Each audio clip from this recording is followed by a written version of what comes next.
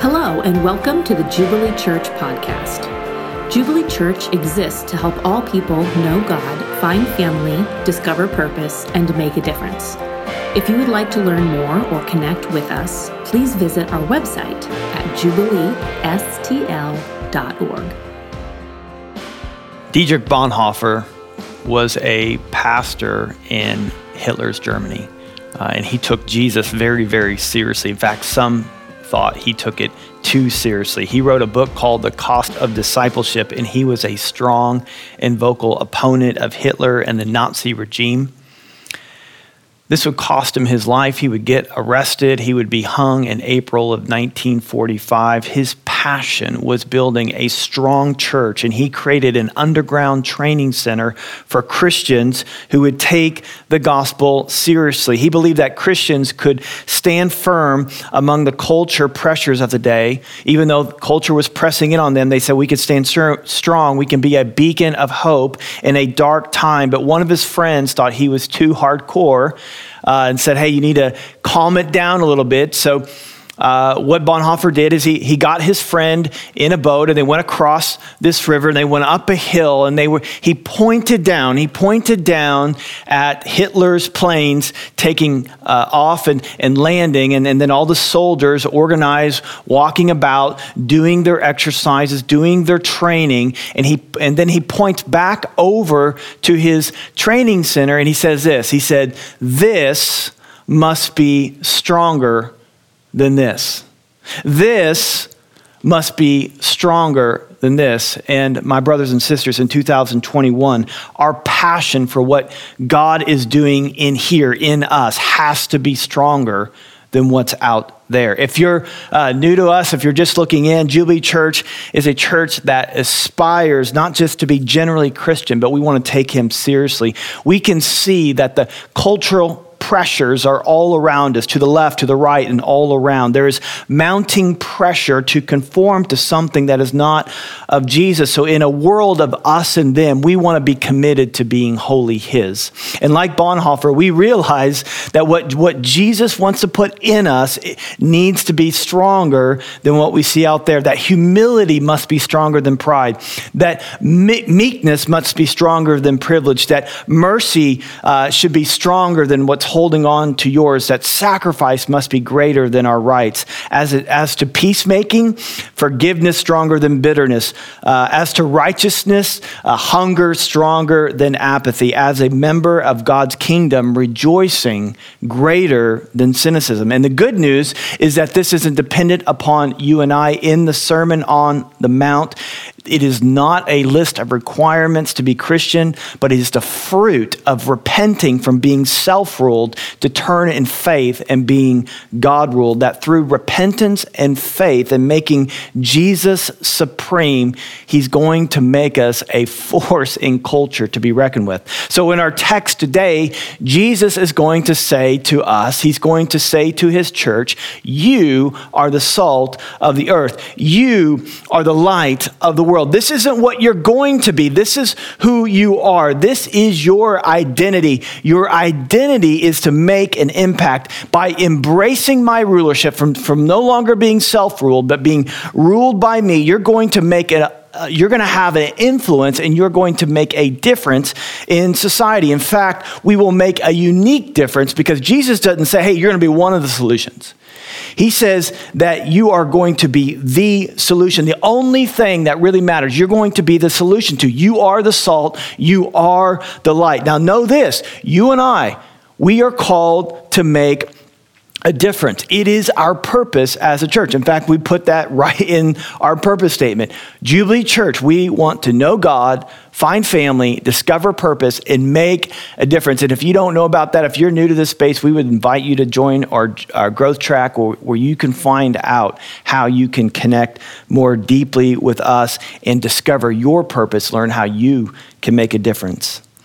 But make no mistake, we are not called to simply be church attendees. We're not simply called to affirm and have some mental assent to some doctrine that doesn't affect our hearts, it doesn't affect our lives. That's religion. And if that's the case, I'm out. If that's all we're doing, if we're just parroting some religious charade, man, I'm the first one out the door. I want the real deal. I want to engage him. I want to engage his word. I want to engage his presence. I want him to mold me and shape me into the image of his son. And today, when we're talking about salt and light, we're talking about you and I making a difference, not because of us, but because of him. There is nothing special about you and I, but there is everything special about Jesus. So let us pray and we'll get into our topic today. Father, we need your help. We thank you, Jesus, for what you did on the cross, making it possible for us to know you, for us to know what this word even means and talks about. We thank you that you've entered the world. We thank you that you are the light and you have revealed yourself to us. And I just pray you would bless us, strengthen us, equip us, and empower us for the work that you have called us to do. Amen. Amen. So when Jesus talks about, so we're in this section of the Sermon on the Mount, we talks about us being salt and light. When he talks about us being salt and light, he's saying something about us and he's saying something about the world. Well, what does it say about us? Well, salt is a chemical reaction of two different elements, sodium and chloride. And the Christian is a spiritual reaction when grace overwhelms sinful men and women. You weren't born salt. You weren't born a Christian. God made you a Christian. God made you salt. So in one sense, you and I are just like everyone else. We're not special. We're not unique. We should be, in one sense, we just relate like everyone else in the world. We are those who admit we're not who we're supposed to be. We're spiritually bankrupt. Therefore, at one level, we identify with the world. We're just like everyone else in the world. And at Jubilee Church, if you're new to us, I mean, we're all over the map. We have people who've dropped out of high school, and we have PhDs. We have two-parent homes where they can't even remember the last time Jesus was not central. And you go to their homes, they got like a picture of the family like every 1.5 years. Everything's perfect. Everything's awesome, and we celebrate that. And then we have people who've come from utter brokenness. People born into brokenness. Maybe we don't even know who our mother and father is. Maybe we were abused by our mother or our father. We have people who feel guilty about watching a rated R movie, and we have people who take smoke breaks during service. I mean, I'm out there the other day, and talking to someone before the service ended, and he uses a trifecta of cuss words to compliment my sermon. Like he doesn't even know, like he's not supposed to do that with the pastor. I love that we're that raw. So we've got people all over the map. We are just like, in one sense, we are just like everyone else. But in another sense, we are salt, which means we are utterly unique, not because of us, but because we have been indwelt by the Spirit of God. There is a spiritual reaction that makes us salt, what makes us unique, what makes us different makers. That's not something of the flesh. It's something of the Spirit. It's Christ, the hope of glory in me. Salt also means that we are valuable. The word salary comes from the ancient word salt money. Salt was a form of currency. Even today, when we say someone who has earned their pay, we say that they're worth her salt. She's worth her salt. He's worth her salt. When you had people over to dinner in the ancient world, the honored guest would be the one who would sit the closest to the salt cellar. So you, as my bride, he's saying that you, my people, have tremendous value in society, not because of you, let's be so clear about this, but because of me, Jesus says. So salt says something about us, but it also says something about the world. If this was 100 years ago, I'd probably have to explain this a little bit more because we've gone from being optimist to pessimist. I mean, everyone's cynical of everyone. We don't trust people. We don't trust politicians. We don't trust ministers. I've had people say, oh, you're in this for money. You're part of organized religion. Doctors are in it for the money. Big business is crooked. We don't trust anyone. In fact, there's this famous quote that says, everyone here is a crook except you and me. And I'm beginning to wonder about you. The reality is, here's what it's saying about the world. It's saying that the world is falling apart. Because salt today has more than 14,000 uses, but actually it was even more important back then. And its primary use back then was as a preservative. So they didn't have refrigerators back then. So if you got a piece of meat and you weren't going to eat it right away, you would slap it with salt to preserve it. And Jesus is saying the world needs this salt because it's decaying and falling apart. And that's true. I mean, it's just a true statement. Everything about this world is falling apart. When you buy something, they give you a warranty for what? 1 year, 3 year, 5 year? Ever heard of a 10-year warranty? Not very often. Why? Because things fall apart. You may have a job dependent upon things falling apart. Your whole income is fixing things that fall apart. My wife wants a new couch because it's falling apart. I want a new baseball team because it's falling apart. I'm talking to you, Cardinals. You better not let Melina go. You better not do it. I want a new baseball team. You and I are falling apart. I'm 45 years old, and I got to be careful when I get out of bed. I can't just casually get out of bed and just do it however I want, or I might throw out my back. I've done it recently, and it hurts. I'm falling apart. The older we get, molecules begin to break down, skin begins to sag and wrinkle, hair falls out, disease creeps in, and then we die, and we literally fall apart.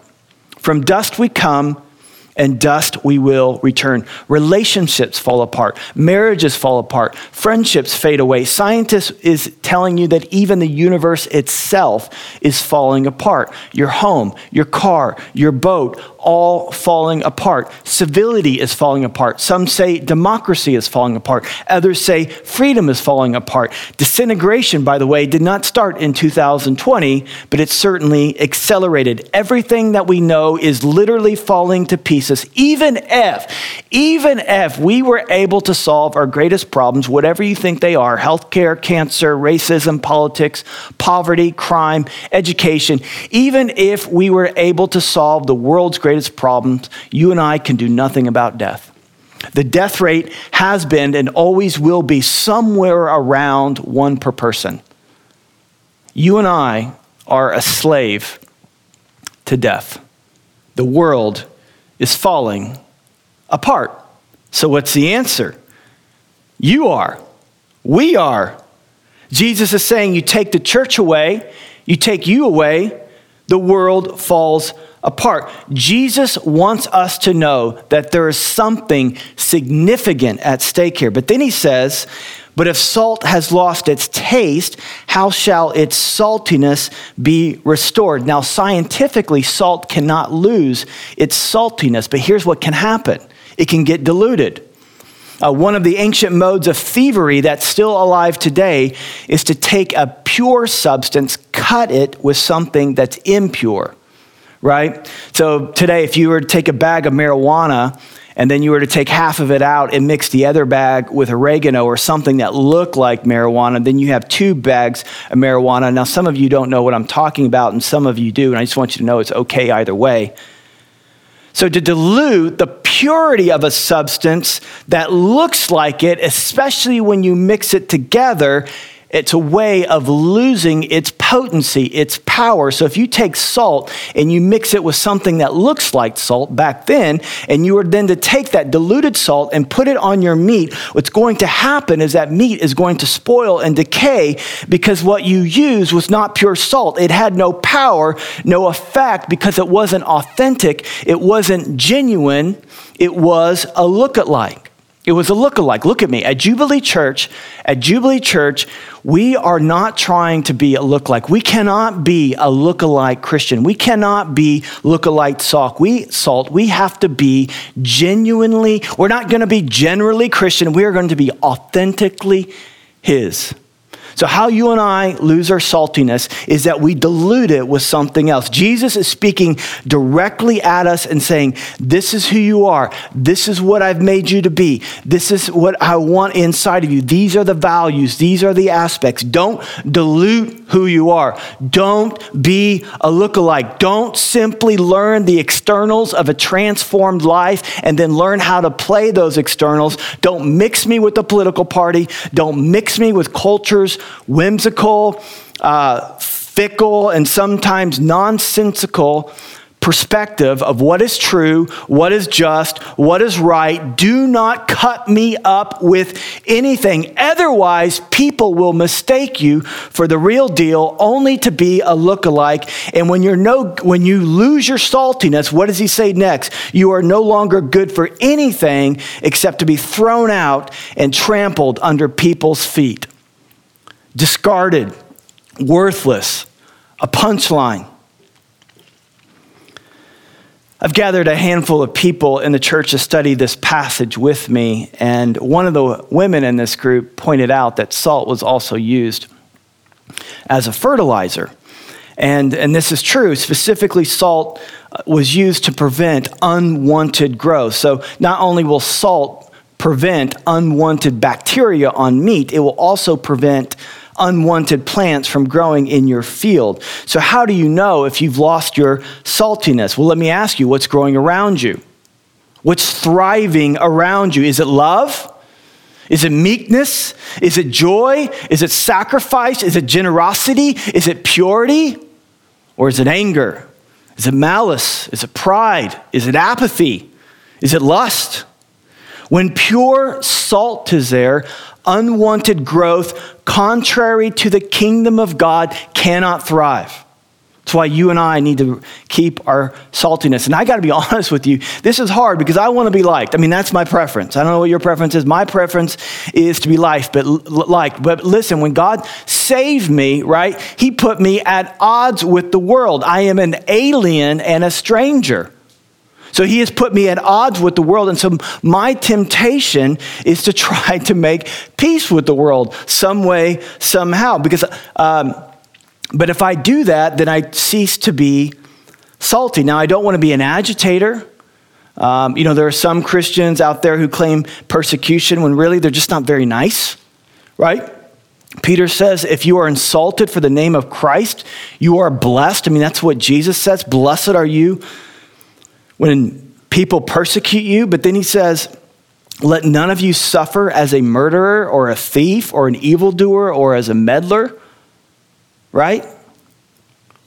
Let the gospel be an offense. Don't you be an offense.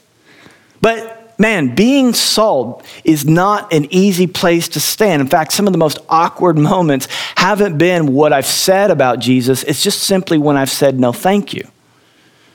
So now I don't get invited to these situations now, but when I remember being first time I became a Christian, when I first became a Christian, my buddies at the time said, hey, we're going to go do this and this. And I would say, no, thank you. And they'd be like, oh, what, are you being judgmental? Are you better than us? I said, no. I'm just saying, no, thank you. I'm saying I don't want to be a part of that. I mean, you go ahead and I'll bail you out of jail when that happens, but I'm not joining that. I'm not going to be a part of that.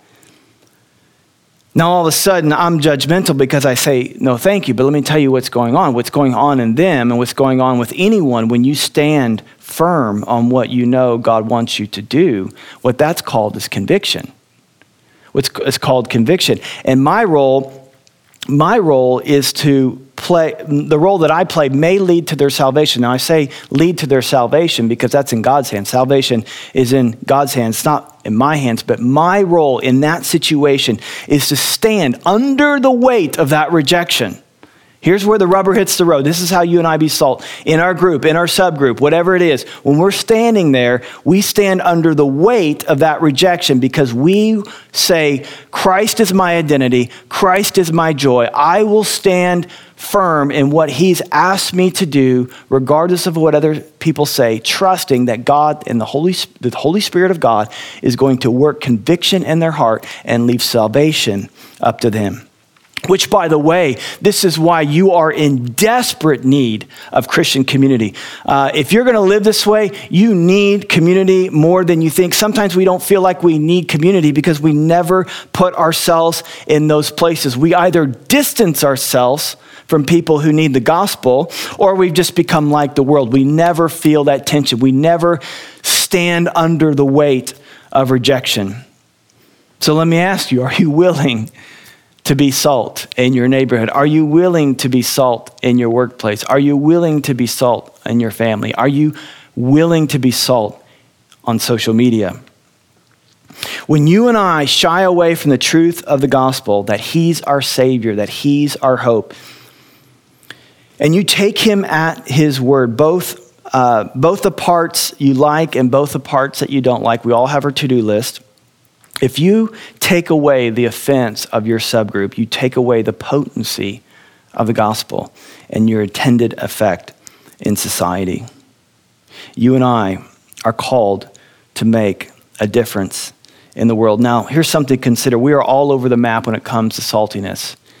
And what makes us salty isn't that we achieve moral perfection. So I don't want to confuse people. I'm going to keep repeating this so we're so clear. What marks our life isn't that we've attained perfection, is that we are continually and habitually confessing, repenting, turning from being self-ruled to being God-ruled, which is to believe in your heart and to confess with your mouth that in and of yourself, you're a mess and you need Jesus. It's not by pursuing perfection that you are salt. It comes by knowing that you are not and you're willing to admit it and therefore elevating Christ in your life. That is how you make a difference. It's like when I was 13,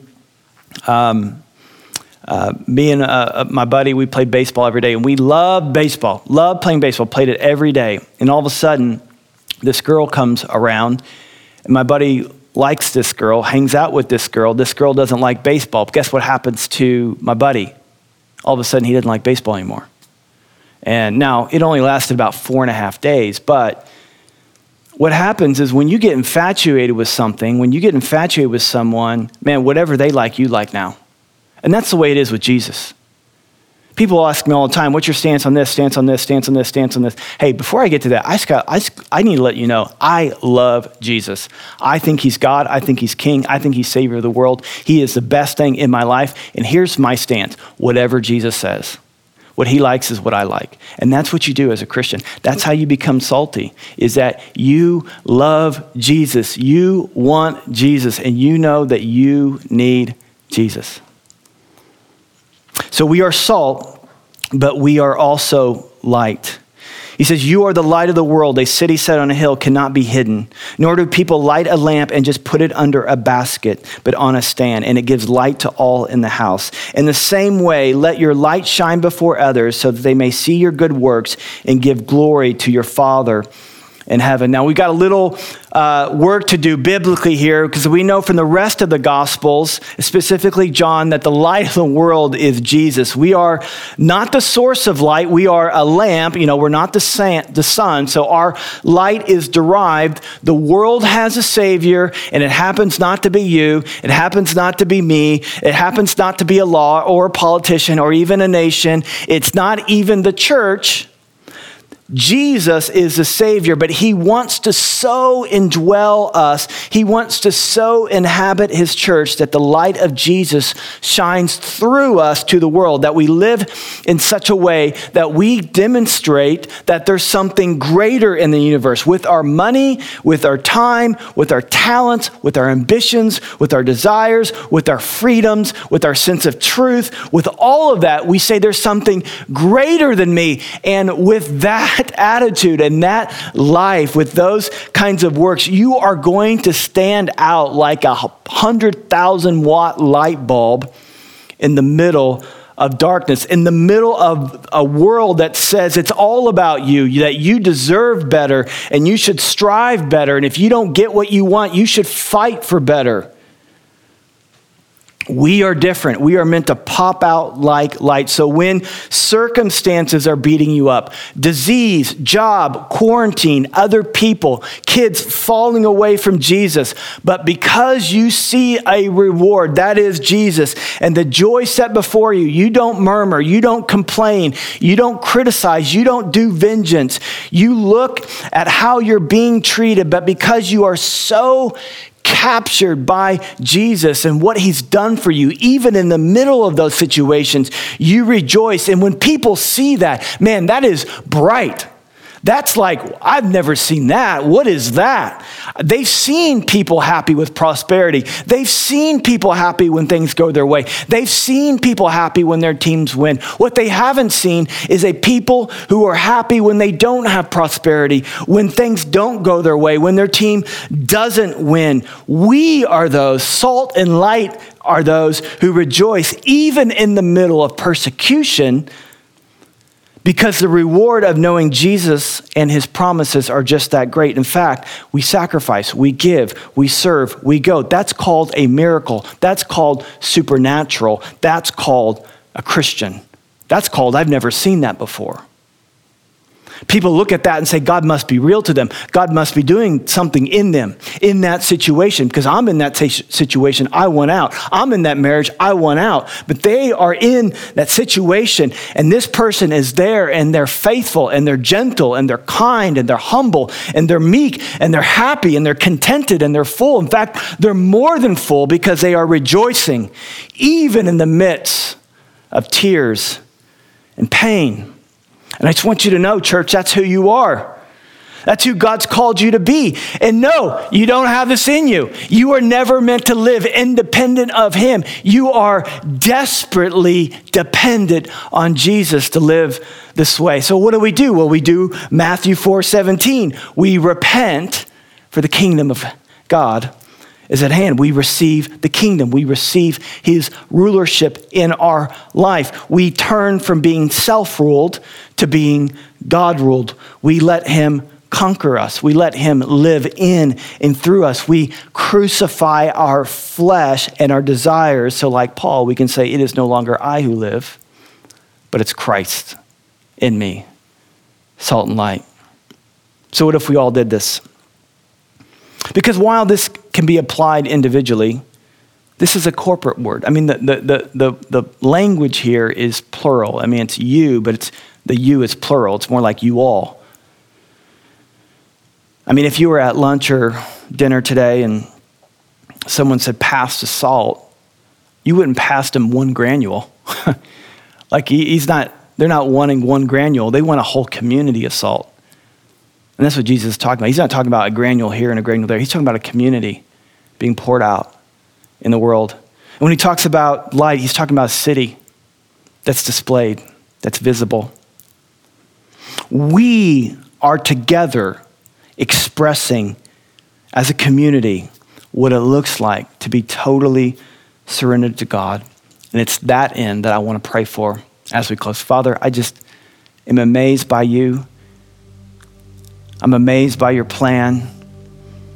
Jesus, we are so enamored with you. We love you. We adore you. Whatever you say, whatever you like, that's the team we want to be on.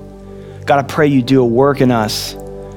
God, we want to be the real deal. We don't want to we're not content anymore to be generally Christian. We want to be wholly yours. God, pray. We just want to publicly pray. We want to pray right now that you would do a work in our hearts. We turn from being self-made. Lord, any evidence that doesn't reflect being under your rulership, demonstrating the values of the kingdom, God, we just repent from that and we turn to you. We trust you. We need you. And if you're there, you're like, man, I've never repented. I've never been a part of this kingdom. I thought you had to be something. I thought you had to clean your act up. I just want you to know it's not about cleaning your act up. You can respond to Jesus right here, right now. And if that's you, just join our prayer. Just say, yeah, I want to turn from being self-made. I want you. I want in on the kingdom. I want to be a part of not the problem. I want to be part of the solution. I don't want to be partly Christian. I don't want to be impure. I don't want to be cut up with some other agenda. I want to be wholly, purely yours. We say that together. We ask you, Spirit, to mold and shape us into that people. In your name, amen.